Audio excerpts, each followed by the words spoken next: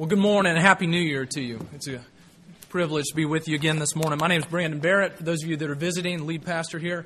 And we're thankful that you're with us. Thanks for coming and joining us for worship. We're going to be in the book of John this morning, the Gospel of John in chapter 1. If you're using your Pew Bible, you'll find that on page 886 of that Bible. And just tell you a little bit about what's coming up. In the months ahead, we're getting ready to start a series on the book of Mark. We'll be in John this morning, but starting next week, we're starting a series on the book of Mark. And between now and through May, we're going to go through the first half of that book. We're going to be talking a lot in these next few months about what Jesus said and what He did and who He was and who He is. So we'll be turning to that. You might want to start if you find it helpful to be reading ahead. We'll be in Mark chapter 1 next week. But as we said this morning, we're in John chapter 1, and we're going to be looking at verses 1 through 18. Let me pray for us, and we'll read and jump right in. Let's pray. Father, we come to you this morning, and we come to one of the most theologically profound passages in all of Scripture. And so we pray that you would open it up to us today as we wrestle with it and look at it and hear about who you are and what you have done. Give us eyes of faith, renewed faith. Would you encourage us? Would you remind us of who you are and what you have done for us? So we look to you expectantly. In the name of Jesus our Lord. Amen. John chapter 1, verses 1 through 18. In the beginning was the Word, and the Word was with God, and the Word was God. He was in the beginning with God. All things were made through Him, and without Him was not anything made that was made. In Him was life, and the life was the light of men. The light shines in the darkness, and the darkness has not overcome it. There was a man sent from God whose name was John. He came as a witness to bear witness about the light, that all might believe through him. He was not the light, but he came to bear witness about the light. The true light, which enlightens everyone, was coming into the world. He was in the world, and the world was made through him, yet the world did not know him. He came to his own, and his own people did not receive him. But to all who did receive him, who believed in his name, he gave the right to become children of God, who were born not of blood, nor of the will of the flesh, nor the will of man, but of God. And the Word became flesh and dwelled among us. And we have seen His glory, glory as of the only Son from the Father, full of grace and truth. John bore witness about Him and cried out, "This was He of whom I said, 'He who comes after me ranks before me, because He was before me.' And from His fullness we have all received grace upon grace. For the law was given through Moses, grace and truth came through Jesus Christ. No one has ever seen God, the only God who is at the Father's side. He has made Him known." This is the word of the Lord, and it's given to us for our good and for His glory.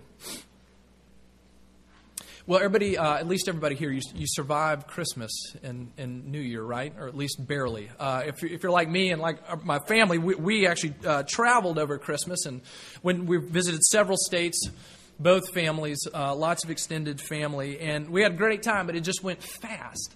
And it was a blur, and maybe Christmas was sort of that way for you as well. Sometime in November, for some people start shopping for Christmas. In my case, somewhere in late December, you realize Christmas is upon you, and things only speed up from there. And then suddenly it blazes past, and then here it is, Happy New Year. We're in a new year, and yesterday we took down the Christmas tree and the decorations, and thankfully, I don't know who did it, somebody cleaned up our church and took down decorations as well. Thank you for whoever did that.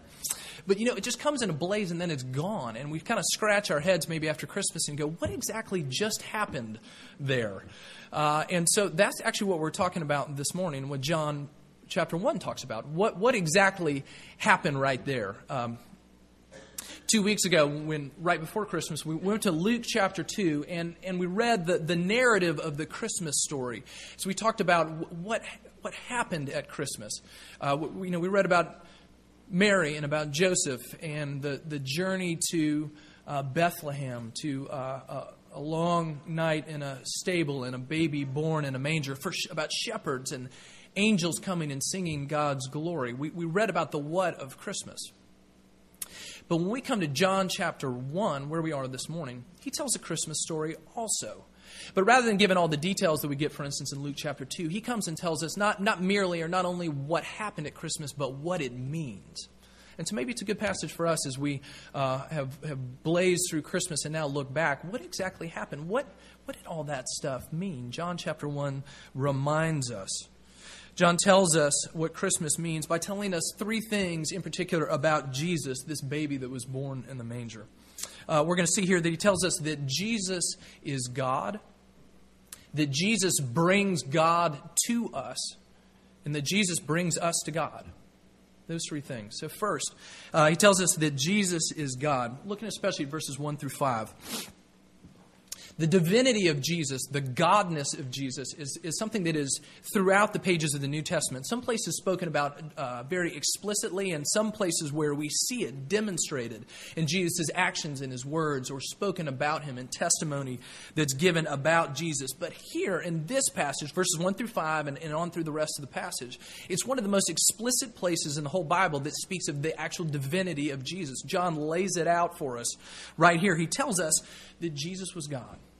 We see it right here in verse 1. It starts here. He says, "In the beginning was the Word, and the Word was with God, and the Word was God." In the beginning was the Word. When John says this, the beginning, he's talking about the beginning, capital the, capital beginning, the very start. And he's purposely echoing the words that we find in Genesis chapter 1 when it speaks about the beginning of creation. Listen to the similarity. Here's what we get in Genesis chapter 1, verses 1 and 2. "In the beginning, God created the heavens and the earth. The earth was without form and void, and darkness was over the face of the deep, and the Spirit of God was hovering over the face of the waters." In the beginning. And that's what John goes back to tell us here. In the beginning. He tells us about the story that happened before Christmas. He winds back the clock, not only before Christmas and this night in Palestine as Jesus was born into a manger. He goes back and speaks about the beginning of Christmas before the beginning of time. He says, in the very beginning, the Word, whom in a moment he's going to identify with Jesus. In the beginning, in the start of things, when all the lights came on, Jesus was there. The Son of God was there. That is the true start of Christmas. It says the Word was there. And he speaks about, as again, we're going to come to see about the Son of God embodied in Jesus as the Word, which is sort of an interesting way to talk about him. I mean, we don't really use this kind of language. We have nicknames for each other, but you don't call somebody he's the Word. But it points to something significant, that we reveal ourselves to each other through our actions, to be sure, but we reveal ourselves most deeply through our words. Now, that's kind of the opposite of the conventional wisdom where we say, that actions speak louder than words. And that we say that when we see somebody's words and they don't match up to the way they really live out their life, that our lives betray something about us. But the truth is, if we had no words, we would be very limited in what we know about each other. Maybe you've had that experience of going to another country or meeting someone from another country that doesn't speak your language, and you're trying to get directions. You're making hand motions, you're pantomiming things, you're acting silly, trying to make yourself communicate. And you've had that experience where that person sort of gets what you're saying, and you're kind of communicating, but not really. And maybe you realize, here's somebody who's gracious and kind. I bet if I could talk to this person, I'd really like them. Here's a nice person, but I'm never going to really know because I can't talk to them. Because we reveal ourselves most when we speak. And that is what's getting pointed to here, is that God is a God who speaks. And all through the Bible, God's words have incredible power. Back in Genesis chapter 1, when God creates the world, what does it say? God said, "Let there be light," and there was light. God's words are powerful. They do things. And God powerfully sends his word to his people. Think most clearly about maybe the prophets in the Old Testament who come on the scene as God's appointed representatives, and they start by saying things like this: "Thus saith the Lord." People of Israel, God's people, here is what God says to you. He speaks. God doesn't leave us in the dark about what he's like and what he expects and what it means for us to be in relationship with him. He speaks to us. He comes to us in his words. And so when John picks up on this theme, he says that he is the Word. We speak in droves ourselves, don't we? Think about our communication with each other. Elizabeth and I were cleaning out a closet last night and trying to pull down some of those boxes, trying to figure out what we could throw away. And we found this enormous box filled with letters that Elizabeth had written over the course of her life, or letters that had been sent to her. And there was a small subset of that was the box of the letters that she and I had traded for so many years before we were married. And then all these other letters, some of which sadly were to other boys in the past. But, I've known her for 18 years. I'm mostly over that now.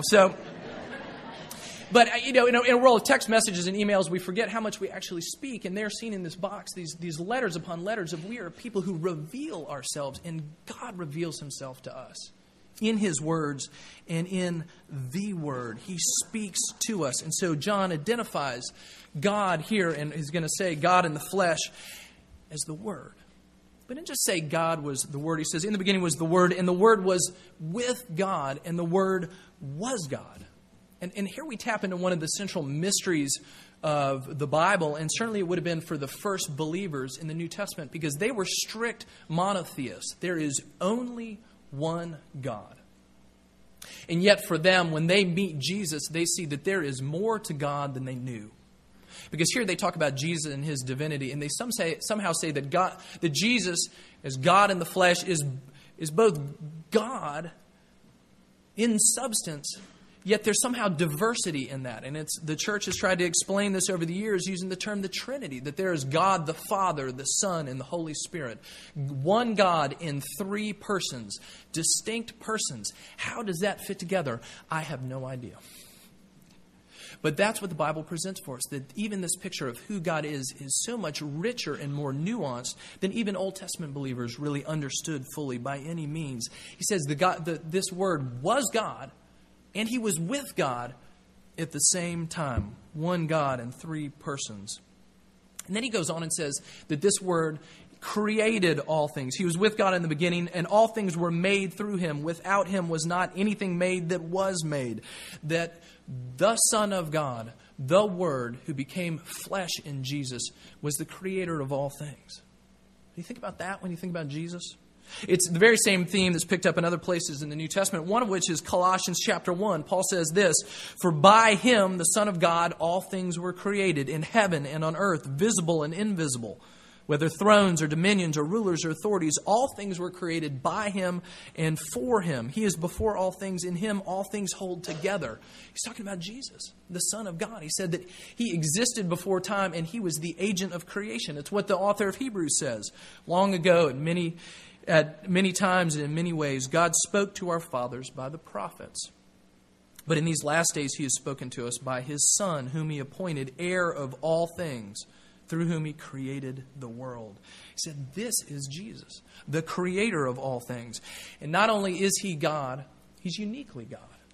Jesus doesn't come and give us a picture of, here is the divinity that is inherent in all mankind, if only we could tap into it and realize it. John tells us that Jesus, God in the flesh, is the one and only Son. That's his point in verse 14. The Word became flesh and dwelt among us, and we have seen his glory. Glory is the only Son from the Father. In Greek there, it literally says, the one and only of the Father. Same term that John picks up in chapter 3 when he says, God so loved the world that he gave us his one and only Son. His only Son. This is it. Jesus, God in the flesh. He is unlike anyone else. He's God. And there are at least two, there are many, implications for what that means for us. And one is simply this. If this is really true, if Jesus is God, then we've got to decide what we're going to do with Jesus. Because it really demands a response from us. C.S. Lewis put his finger on this in Mere Christianity, a quote that will be familiar to many of us. He says this, "I'm trying here to prevent anyone from saying the really foolish thing that people often say about Jesus. I'm ready to accept Jesus as a great moral teacher, but I don't accept his claim to be God. That is the one thing we must not say. A man who was merely a man and said the sort of things Jesus said would not be a great moral teacher. He would either be a lunatic on the level of a man who says he's a poached egg, or else he would be the devil of hell. You must make your choice. Either this man was and is the Son of God, or else a madman or something worse.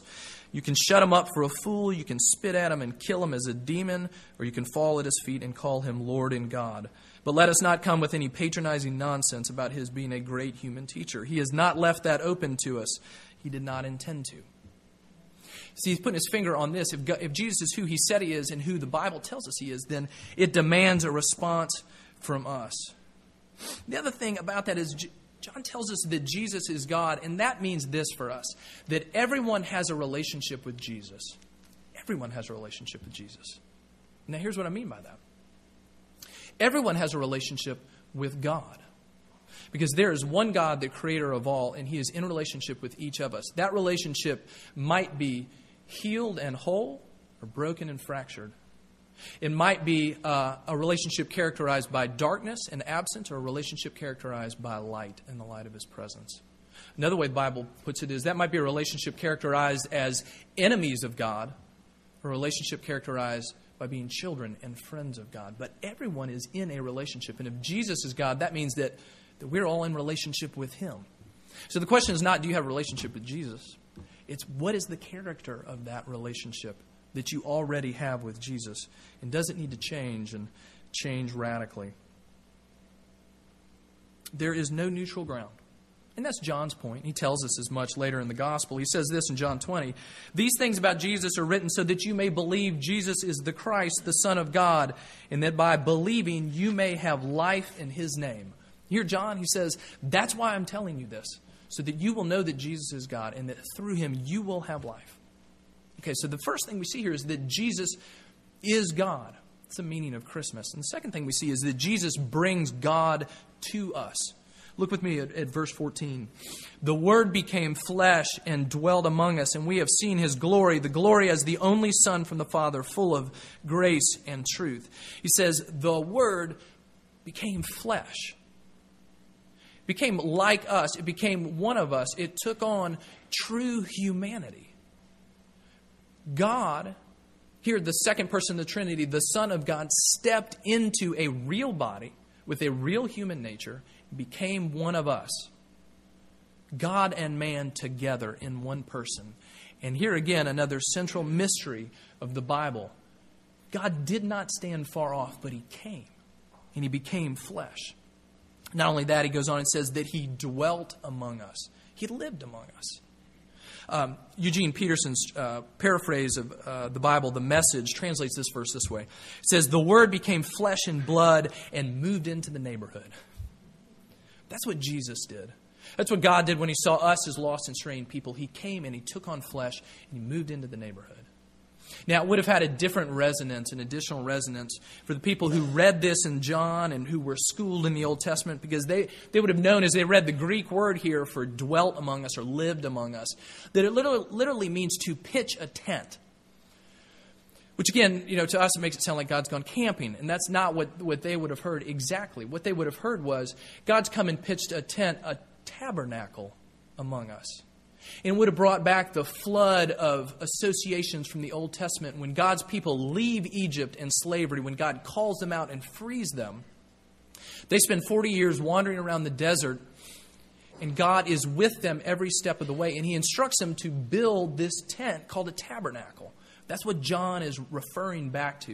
And this tabernacle was the place where God's presence came and met with his people in a very tangible way. In Exodus chapter 40, at the end of all the instructions that God gives about how to build the tabernacle, here's what happens once they build it, and it is dedicated for its purpose. It says this, then the cloud covered the tent of meeting, and the glory of the Lord filled the tabernacle. And Moses was not able to enter the tent of meeting because the cloud settled on it, and the glory of the Lord filled the tabernacle. See, when God's people build this tabernacle, God comes there and resides there in this visible way. It represented his presence among his people. And so when John says, the Word took on flesh and tabernacled among us, said there is a new and better tabernacle. There is a new and better manifestation of God's presence. There is a new and better God coming to us. It says here in Exodus, they see God's glory. And that's exactly what John says they saw as well. 14, verse 14. We have seen His glory, glory of the one and only. That is what we see in Jesus, that God has come to us in the flesh to dwell with us. And He's come to make God known to us. Look at verse 18. No one has ever seen God, the only God who is no one has ever seen God. The only God who is at the Father's side, He has made Him known. This Word who is God and with God, who comes in the flesh of Jesus, He's come to make God known, to show Him to us. Nobody had ever seen God before. Now you get pictures in the Bible where people see a glimpse, sort of a distant glimpse, and they're undone. Isaiah chapter 6, when Isaiah has this vision of God, he sees his robe filling the temple, and he's undone just looking at his garments. And Moses, out in the desert, pleads with God. He says, let me see you face to face. And God says, if you were to see me, it would kill you. So what I'm going to do is I'm going to put you in this cleft of the rock, and I'm going to walk by in a manifestation, and I'm going to let you see the backside of me. If you were to see my face, you would be undone. We cannot look at God. Yet here we have Jesus. Verse 18, no one has seen the Father, but Jesus there with the Father, who comes to make Him known to us. He's come to reveal the Father to us. Later in the book of John, one of the disciples, Philip, in this moment of struggle, says to Jesus, look, just show us the Father, and that'll be enough. And Jesus says to Philip, have you been with me so long and you don't know this? When you see me, you see the Father.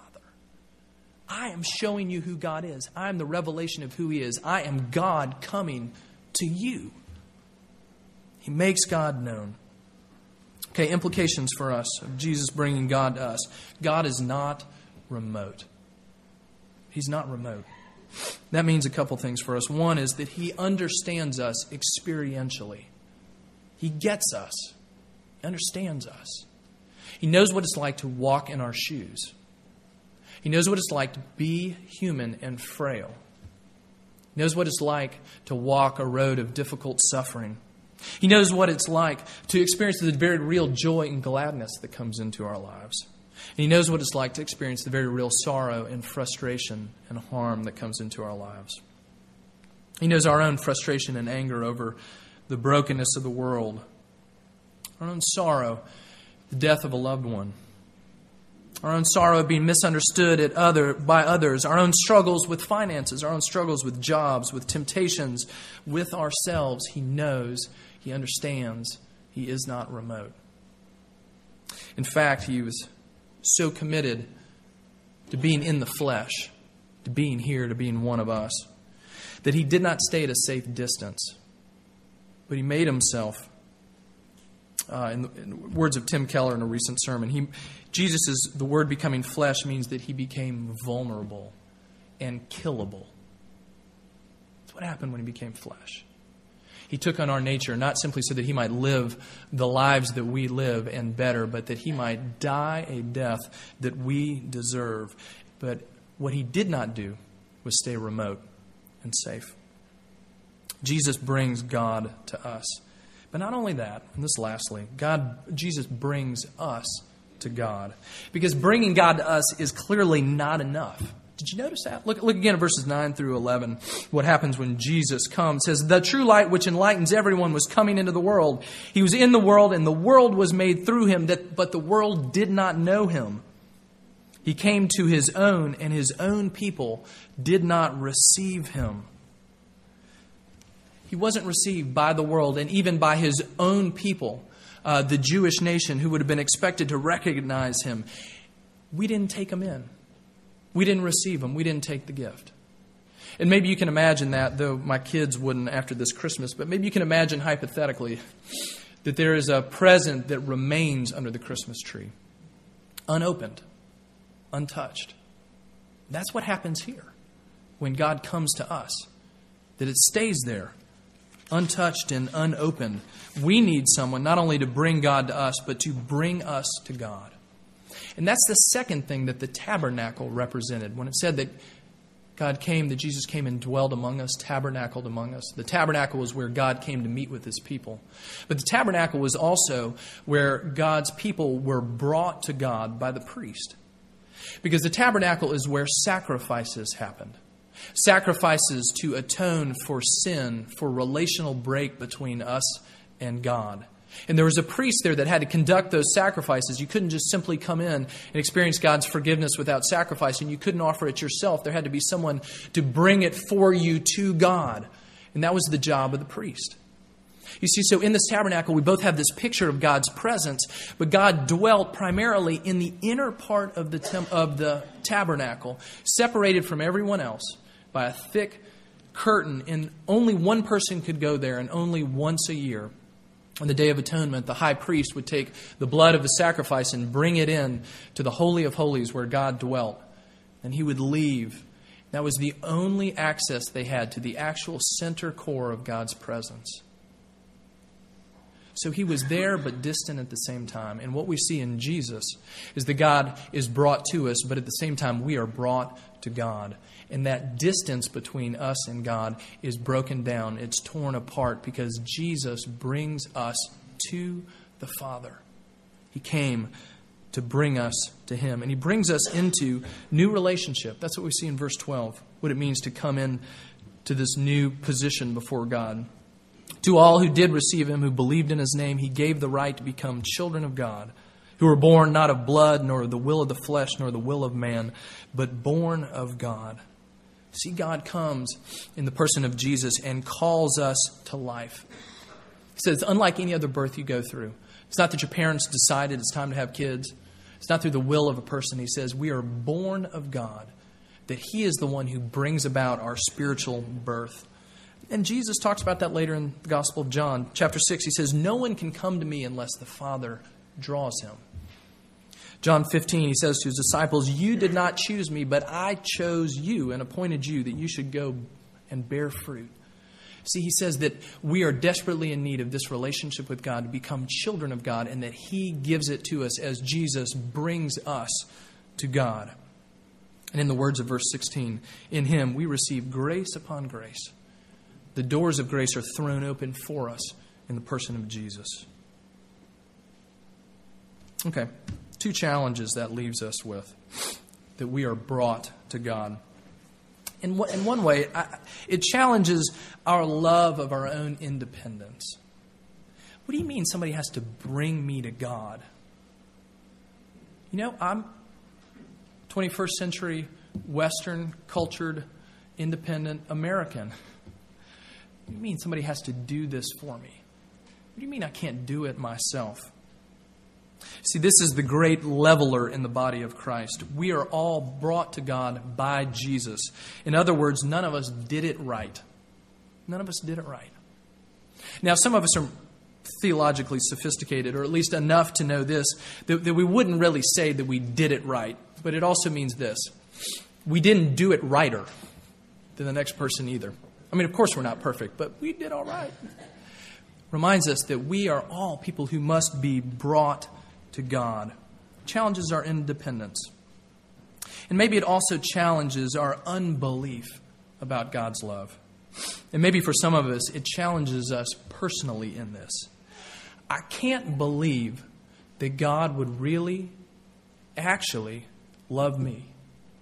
Not like that. Not with my past. Not with my struggles this week. If you could just hear the things that go through my head, if you could just see what I've done, the thoughts that I've thought, if you could just see my doubts, you hear that interior monologue. For some of us, it speaks very loudly. God's love couldn't be great enough for me. But don't you see what it says right here? We must all be brought to God by Jesus. And He is strong enough to do the work. And He is strong enough for you. He's strong enough for me. But then maybe it doesn't challenge some of us, maybe not just personally, but also it challenges us for others as well. Can't believe that God could possibly do something in the life of that person, that friend of mine, that relative of mine, that coworker of mine, that neighbor who lives next door to me. There's no way God could do something there. Have we forgotten that we all must be brought to God by Jesus? He's strong enough for you. And He's strong enough for that person as well. See, it calls us to hope.